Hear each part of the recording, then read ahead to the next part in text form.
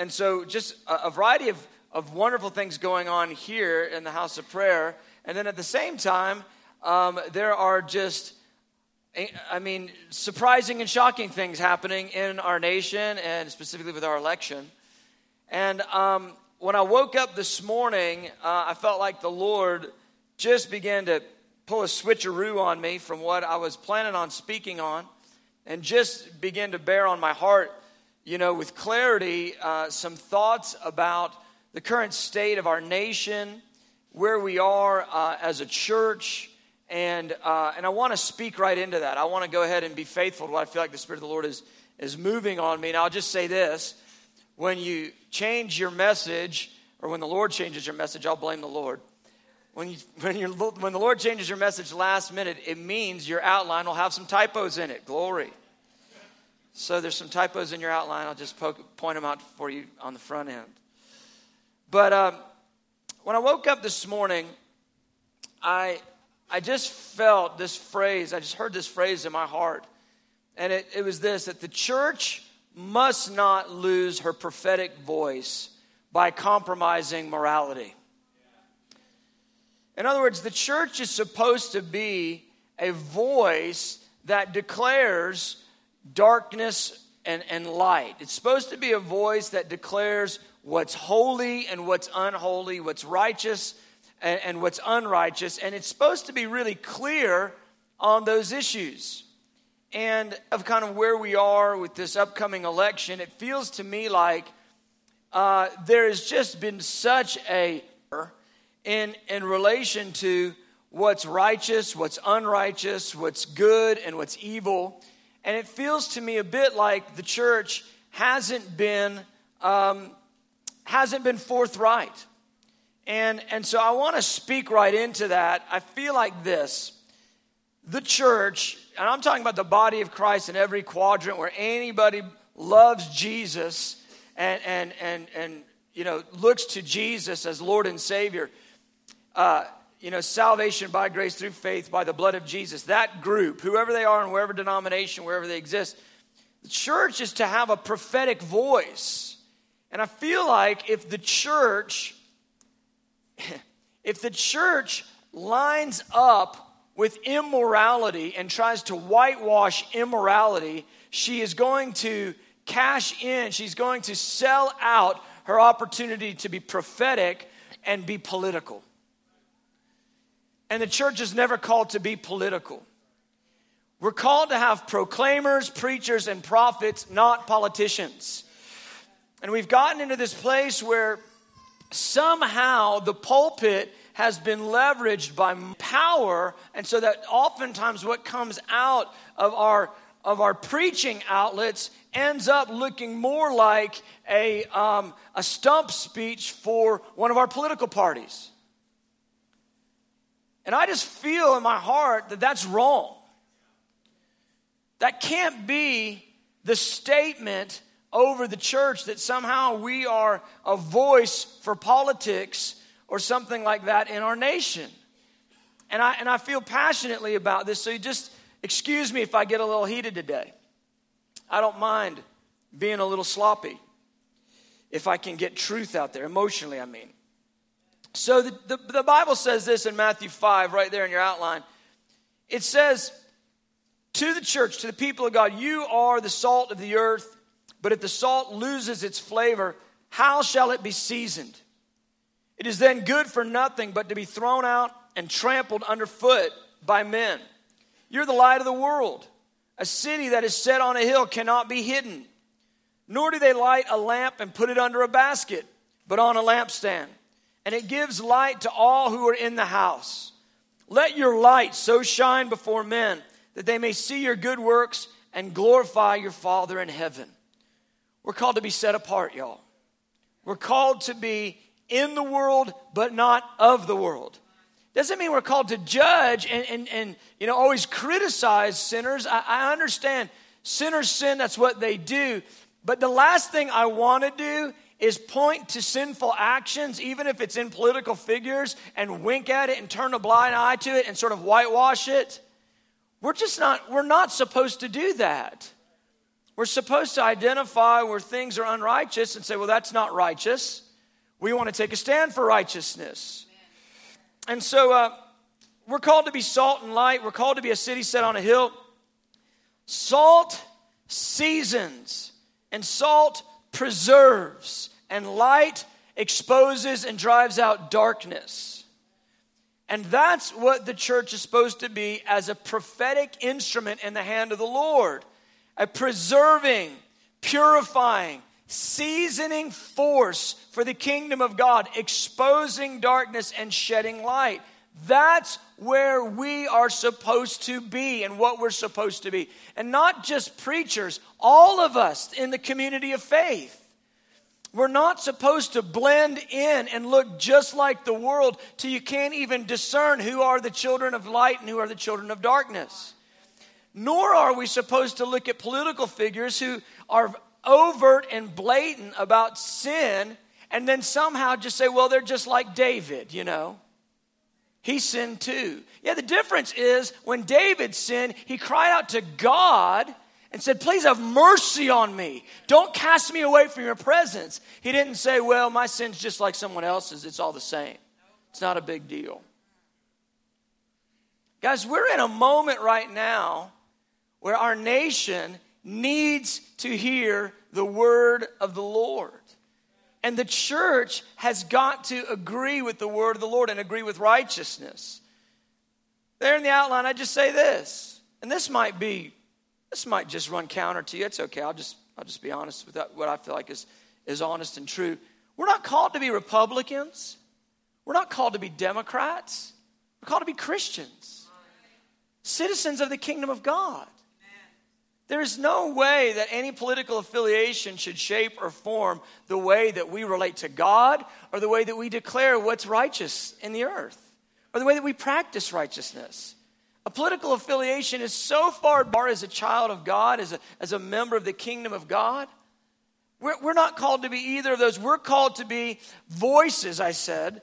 Voices crying in the wilderness, like what Isaiah 40 verse 3 describes. The voice of one crying in the wilderness, declaring, prepare the way of the Lord, make straight in the desert a highway for our God. The church should be crying out, get ready, the Lord is coming. We're called to be a voice to the earth, to sinful people and sinful nations that don't know that Jesus Christ is coming, that are not serving the Lord. We're not called to sort of whitewash political figures or, make excuses for people in powerful positions and excuse their sin. No, you never saw biblical prophets stand before a sinful king and just sort of whitewash their sin and then turn around and say, this is God's man or this is God's woman. That's crazy. That's not what we see in the Bible. What we see is from David to every other king, whenever you had a king that had turned away from the ways of the Lord, the prophet would stand and call them out on their sin. Hey, that's adultery, by the way. Hey, that's murder, by the way. You can't do that. And we see that all the way into the New Testament with John the Baptist calling out Herod for being in adultery.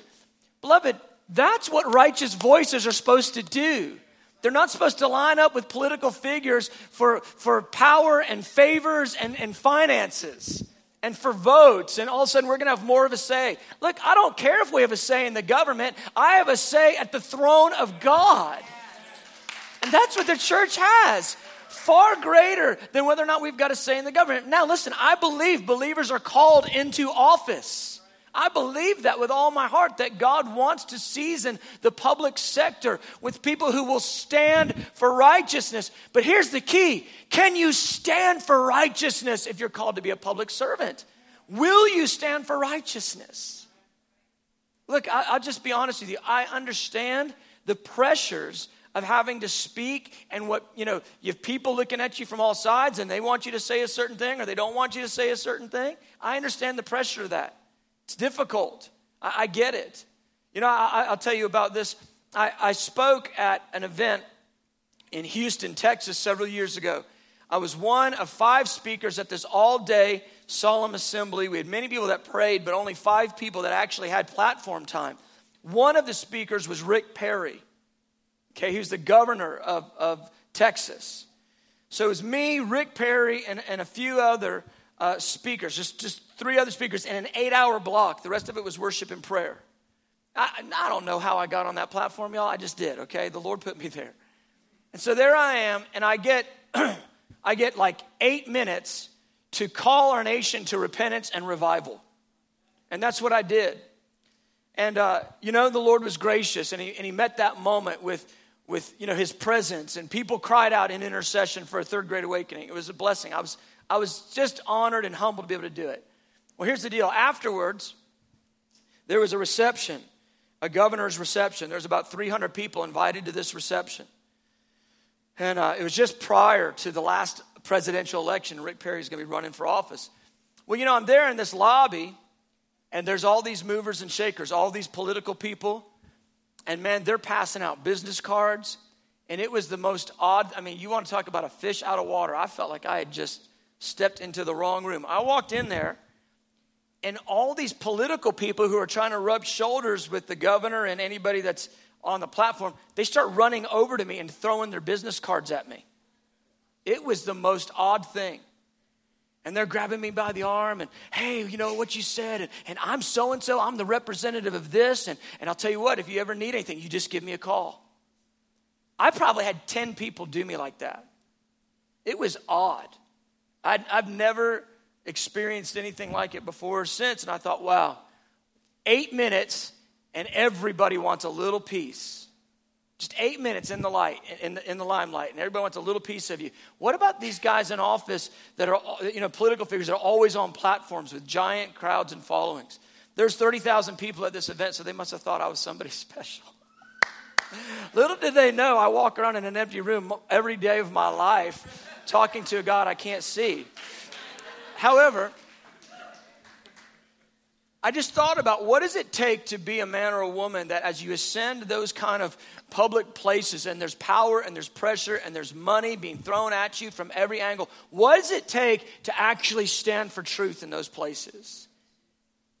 You've got to be grounded in the Word, in the Lord, humbled, a man of prayer, a man of humility. I mean, you've got to be really given to the Lord to be able to stand firm.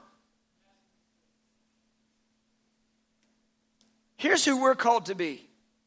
We're called to be a voice, and not just a voice for truth, like a beacon of light for it, a light, like he says, but we're also called to be the support and the pillar of truth. That's actually what Paul told Timothy. He says this, he goes, I write so that you will know how one ought to conduct himself in the household of God, which is the church of the living God, the pillar and support of truth.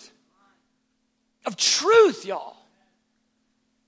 The pillar and support, these terms are actually, they're building terms. They speak about the foundations and the bulwark that support the truth. The church is supposed to be so clear because wherever truth is, that's where the church is. And the church is supposed to be supporting and declaring truth no matter the cost. Look, no matter the cost. All this talk about, well, you know what they'll do? They'll take away your 501c3. They'll try to get it so that you can't, say what's sin. They'll make sin, saying that homosexuality is sin, or saying that this is, this sexual immorality is sin. They'll make that hate speech, and they'll try to take away your 501c3. You better be quiet. I just say this, take away my 501c3. Because the church isn't about a 501c3. It's not about being affirmed by a government that's fallen. It's not about that. It's about being a pillar of truth in a world that is spinning completely out of control. Take away our tax-exempt status. That's not going to change a thing. Throw me in jail for saying that holiness is holiness and sin is sin. That's totally fine with me. I'm not of this world. My citizenship is not of this place. I'm from another place. In this age, this is not the whole of my story, nor is it the whole of your story. There are ages to come, and there's a kingdom to come, and there's a king that's coming. And his name is not Trump or Clinton. His name is Jesus. His name is Jesus, y'all. That's who's coming. He's really coming with fire in his eyes. Haggai 2 says it clearly. He's going to overthrow the thrones of all nations. Well, let me ask you this. If he has to overthrow those thrones, do you think it's because that they're righteous thrones? It's because they're unrighteous. That's why he has to overthrow them. This is the reality of the status of the earth that we live in right now. And the church has got to wake up. We're in a little bit of like fantasy land. Especially in America. I'm just talking about the American church. It's not like this all over the earth. But it's like we've been walking around in an amusement park. And we just think it's never-ending cotton candy and never-ending like roller coasters. And you just throw the ball and knock over the bottle and you get a big fluffy stuffed animal and everybody's happy. This is real. That's not reality. Like the American greatness and prosperity, so many of those messages are actually anti-kingdom of God.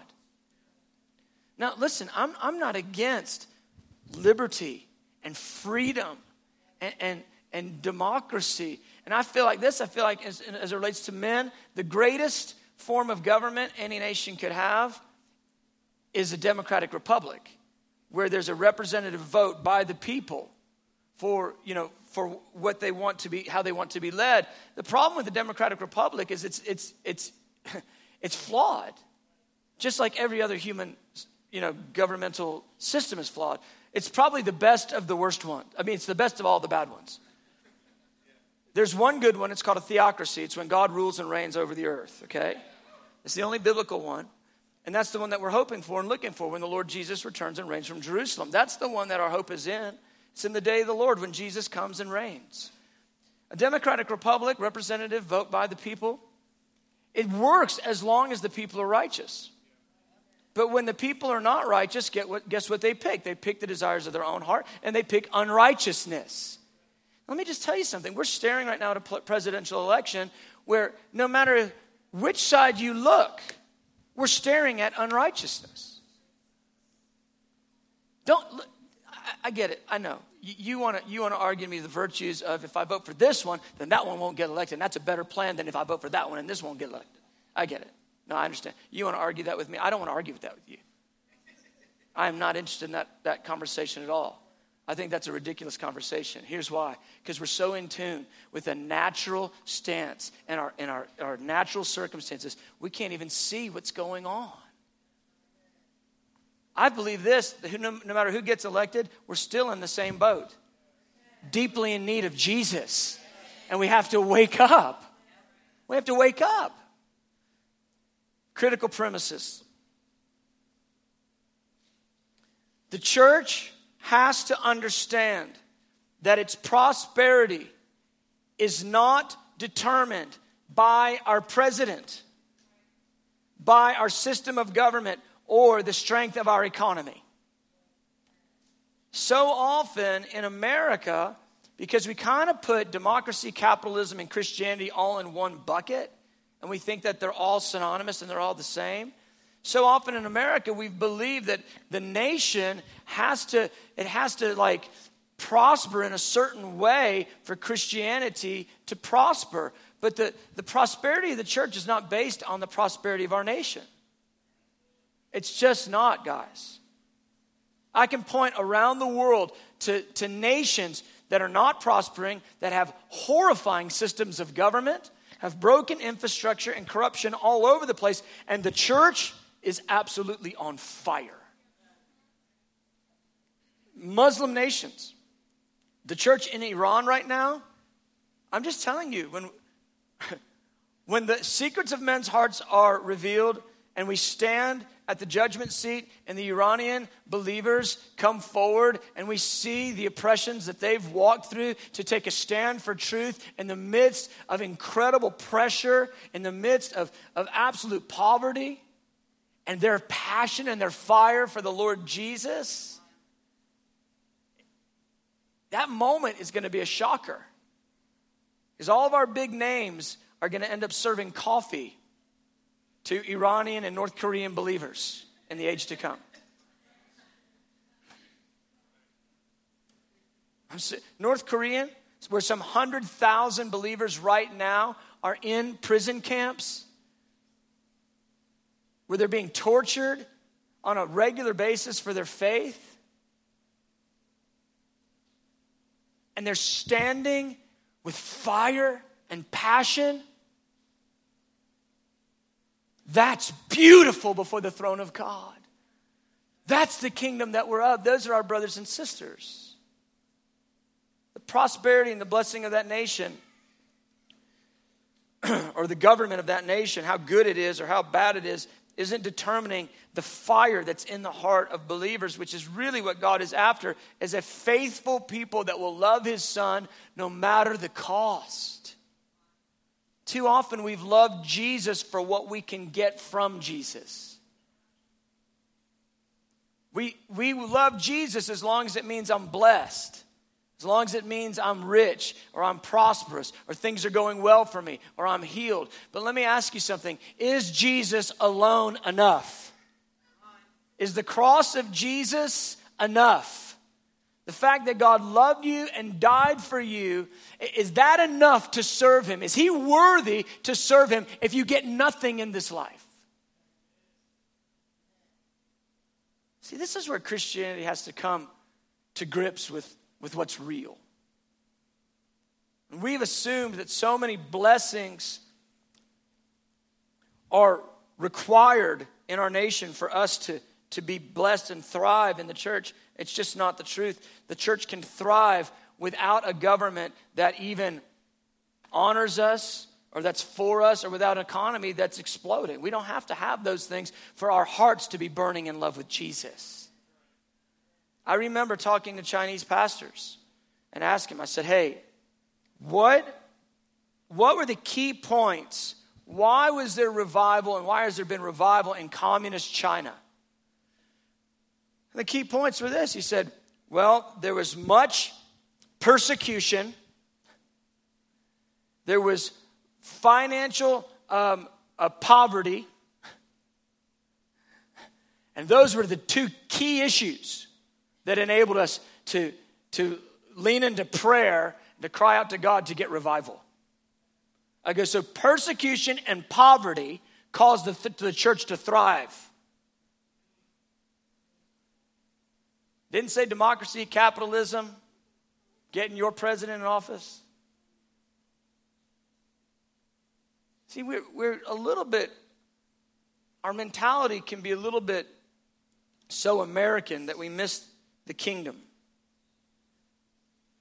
And I'm so grateful for all the freedoms that we've been able to experience in our nation. I'm so grateful for so many that have served to secure liberty in our nation. And so many have given their lives the ultimate sacrifice to make sure that we have the ability to, I can stand up here and say these things. And I'm so grateful for all that. I'm so thankful for all that. But sometimes I think that we just take it all for granted and we don't quite understand how that works, how the system of American government works, and how it is different from the prosperity of the church. I say this in B, that the prosperity of the church is solely based upon her engagement with the heart of God, her faithfulness to the truth, and the progress of the gospel of Jesus Christ. That's the absolute truth, guys. The church will flourish as she has her head on the chest of Jesus, as she is faithfully anchoring to truth, proclaiming truth, and as she is declaring the gospel, and the gospel is going forth with power. And the power of God displayed through the gospel, it's the only hope for America. It's the only hope for America. Honestly, I'm not looking for America to be great again. I'm looking for the church to be filled with the power of God again. That's what we need. Power of God displayed through the gospel is the hope for America. The church needs to recognize that our source of life, strength, and peace is God alone, not our national government or even the freedoms that we hold so dear. Christianity is not aligned with a political party or system of government. In fact, the only biblical system, as I said a minute ago, is a theocracy. And this is our hope, Jesus Christ ruling and reigning over the nations from Jerusalem. So the question is, where's God in all this? What in the world is going on? We've got two crazy candidates. I'm assuming you saw or heard the video from yesterday. It's just outrageous. It's just the most disgusting, despicable thing. And I just have to say, I just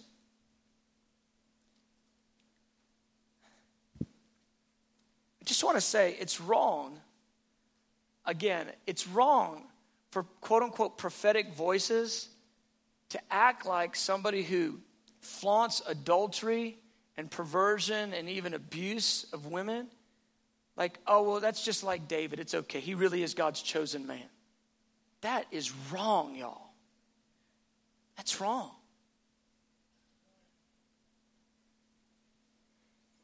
Look, it might appear it seems like things are spinning completely out of control. You think about everything that's going on. We've got these candidates. God bless them. Lord, save them. We've a divided nation. We have all these wounds and challenges and threats and all this, international crisis. We have protests in our streets. Our debt is $19 trillion. Terror attacks, commonplace. For whatever reason, I put that whole paragraph in there twice. That's A and B. Double emphasis. The point is this.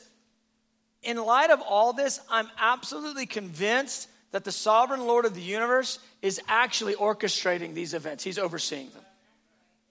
He's still in control. He's completely at peace. God is at ease. He's not freaked out. He's not worried. He's not like, oh my gosh, did you see that Trump tape? Oh my God. Never saw that coming. He's completely aware of what's happening. He's not in any way upset, moved. He's not in any way dissuaded from bringing justice or worried. Our Father is on the throne and he's in complete control.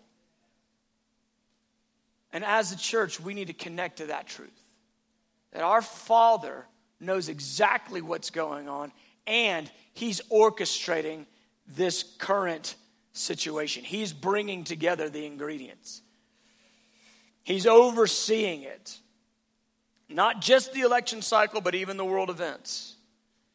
He's utilizing these things to bring to the surface the issues of men's hearts and to reveal the current state of affairs in the earth. And one of the things that I feel like that is happening right now is the church is getting exposed. Evangelical leaders lining up on the right and on the left behind these two candidates who are potentially the president, and they're completely selling out their morality and they're selling out their stance for truth. And I feel like the Lord is utilizing this whole thing to expose us. And so, what is God doing? I think he's got a purpose in all this. I think he's completely in control. I think he's not worried, and I think he's got a clear couple points of purpose in all of this. And obviously more than what I'm seeing. I don't think I'm the only one that's got any kind of insight on anything. I think the Lord's seeing on 10 different levels all at once. I've got 2 little points that I think can help bring some clarity to us. But I mentioned it there in D. I believe, is it D on you guys' outline? Yeah. 2 specific purposes. First, number 1, I believe this. America is experiencing the judgment of God. We're living in the land of the judgments of the Lord. Now, here's the deal. In the church, we don't need to be afraid of the judgments of God. In fact, when you look at the word judgment and you actually study it in the Greek, you find out what a judgment is. It's just God making a decree. God makes judgments for righteousness, and he makes judgments that include wrath. I mean, he makes judgments for blessing and judgments that have negative impact. I mean, a judgment is just a decision from the throne. And our God is a judge, and guess what he does? He judges. He judges, and he always judges righteously. Always.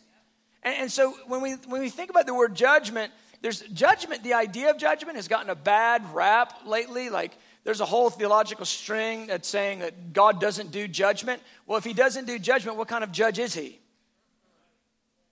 Is he no longer a judge? What's the deal? No, he does judgment, and he's making decisions. He's making decrees. He's ordering things. He's ordering the events of human affairs. He's not causing people to make their decisions, but he's ordering the events. He's working everything according to the counsel of his will. That's what the scripture tells us. He's working everything together according to the counsel of his will. So he's judging. Now, look at what we've got to choose from.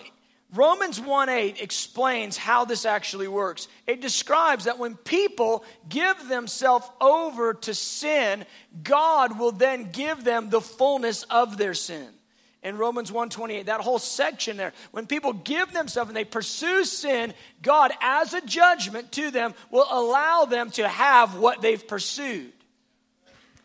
Here we are, we're looking at this election, we're looking at these two candidates. Perversion, narcissism, humanism, and greed. I mean, when I look at these two candidates, this is what I'm seeing. Now, I know there are people that God created that he loves and he wants to have a relationship with them. He wants them to turn from sin and turn towards him. But what they are right now, what we're seeing in them right now are these four key things: perversion, narcissism, humanism, and greed. The things that Paul told us to be aware of at the end of the age that would come to a fullness. And America has gone headlong after perversion, narcissism, humanism, and greed. So God's giving us the full of what we've pursued. That's what's going on here. Don't try to whitewash one of these candidates. Seriously. Don't try to round the corners on it and sort of scrub them up and clean that thing up and, well, look at that. That really is righteous. No, it's not. We're staring at two unrighteous candidates. And I know we're not electing a Sunday school teacher. I get that point. But at the end of the day, there's a certain place that believers have to have where they have to make a stand for truth and what's righteous. And they have to call it what it is out there.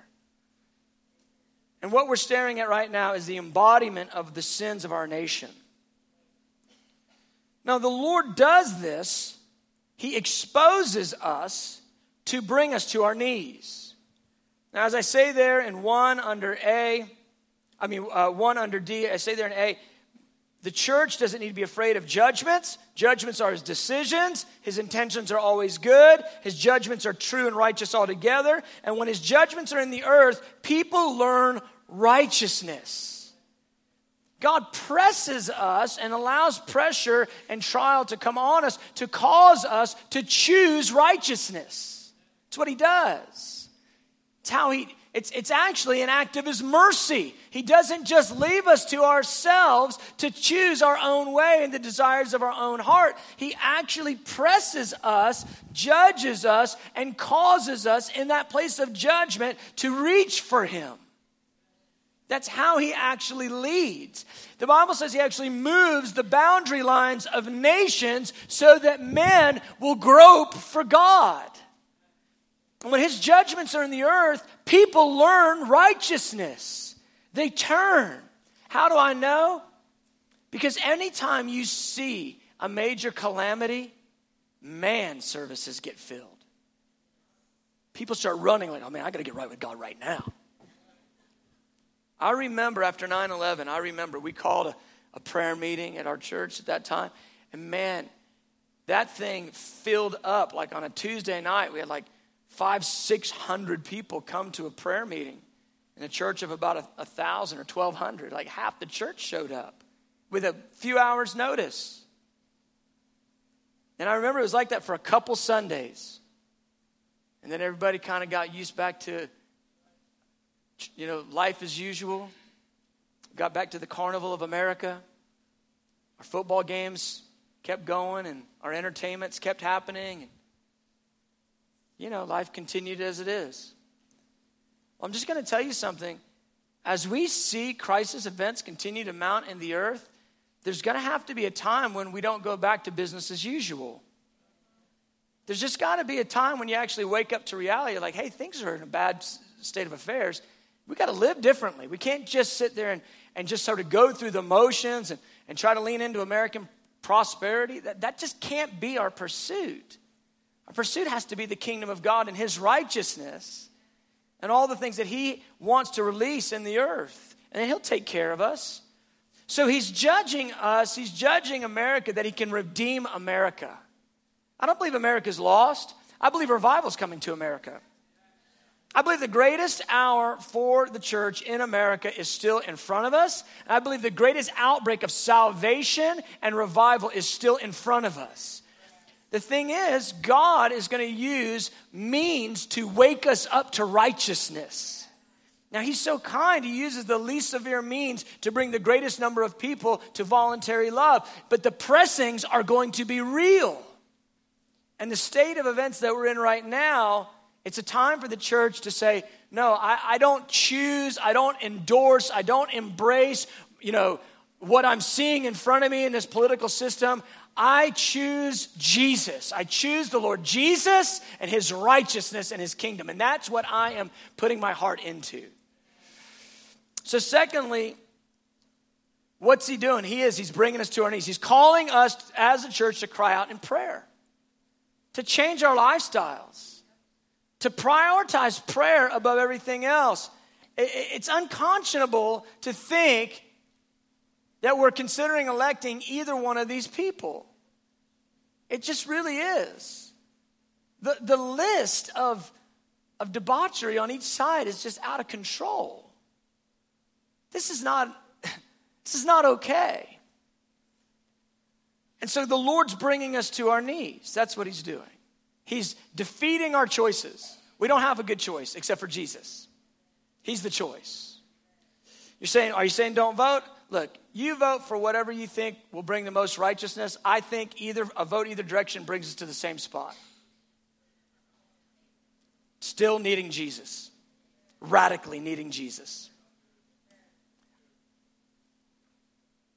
I'll just say this. I personally just know that I'm going to have to stand before the Lord and give an account. I can't put an X by either one of those two names. I know that. I'll probably write in Jesus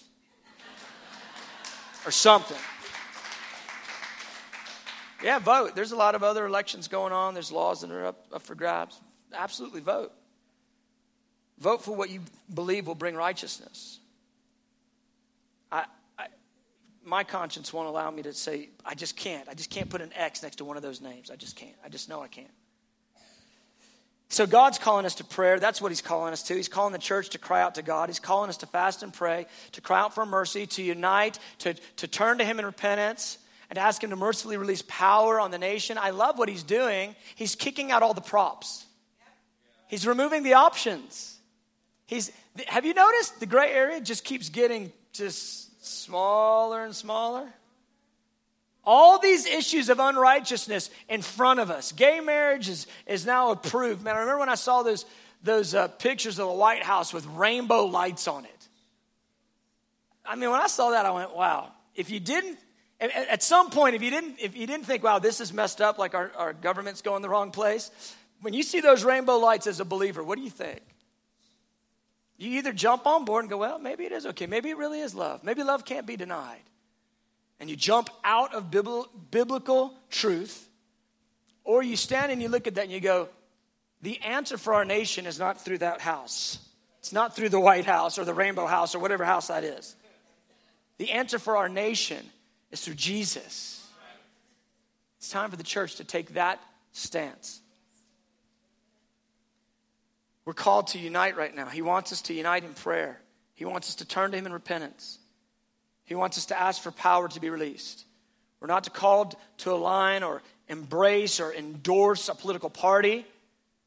We've got to give our hearts to Jesus in full allegiance. I was thinking about how often, whenever I've basically gotten off Facebook, man, it's just such a, it just makes me frustrated. But I've seen so many believers, and they are saying so much about politics, and I just think, man, say something about Jesus. Say something about the King of Kings. Say something about the kingdom. Like, put as much energy into the one you love as into a fallen political party at least. Come on.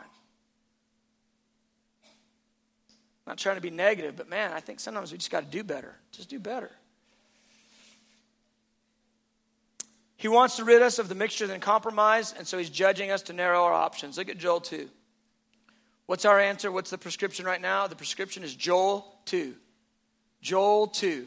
Joel 2 will be the prescription for the church continuously in an increasing measure as we get closer to the end of the age. Joel 2. Fasting and weeping and mourning. Let's read it. Now, therefore, says the Lord, turn to me with all your heart, with fasting and weeping and with mourning. So rend your heart and not your garments. Return to the Lord your God, for he is gracious and merciful, slow to anger and of great kindness, and he relents from doing harm. Who knows if he will turn and relent and leave a blessing behind him, a grain offering and a drink offering for the Lord your God. Blow the trumpet in Zion, consecrate a fast, call a sacred assembly, gather the people.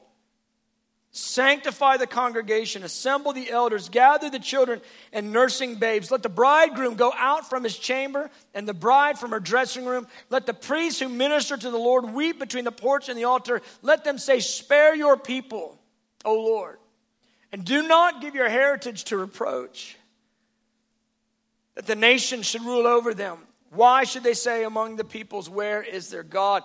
The Lord had already declared to Israel at this time that they were going to be judged. He'd already declared that Babylon was coming. And he calls them to fasting and weeping and to mourning and to repentance so that he can turn from the judgment he's already intended. And the people don't, and then God releases the judgment. But I believe this, that there's always that stroke of mercy that God wants to release. And revival is a stroke of mercy. And I believe the church has got to cry out for revival in our nation. I believe we've got to just get off of playing political games and all this posturing and worrying about the human power bases. The Lord is the one that raises one up and sets another down. The Lord is the one that exalts a valley and brings low a mountain. That's the Lord. He's the one that does that. He's in charge. Our place is this, to agree with his heart, to ask him for his rule and his reign, and to absolutely, in a faithful obedience, love him with everything in us. So that brought me to this place this morning to declare these things to you, but I was already planning on talking about prayer.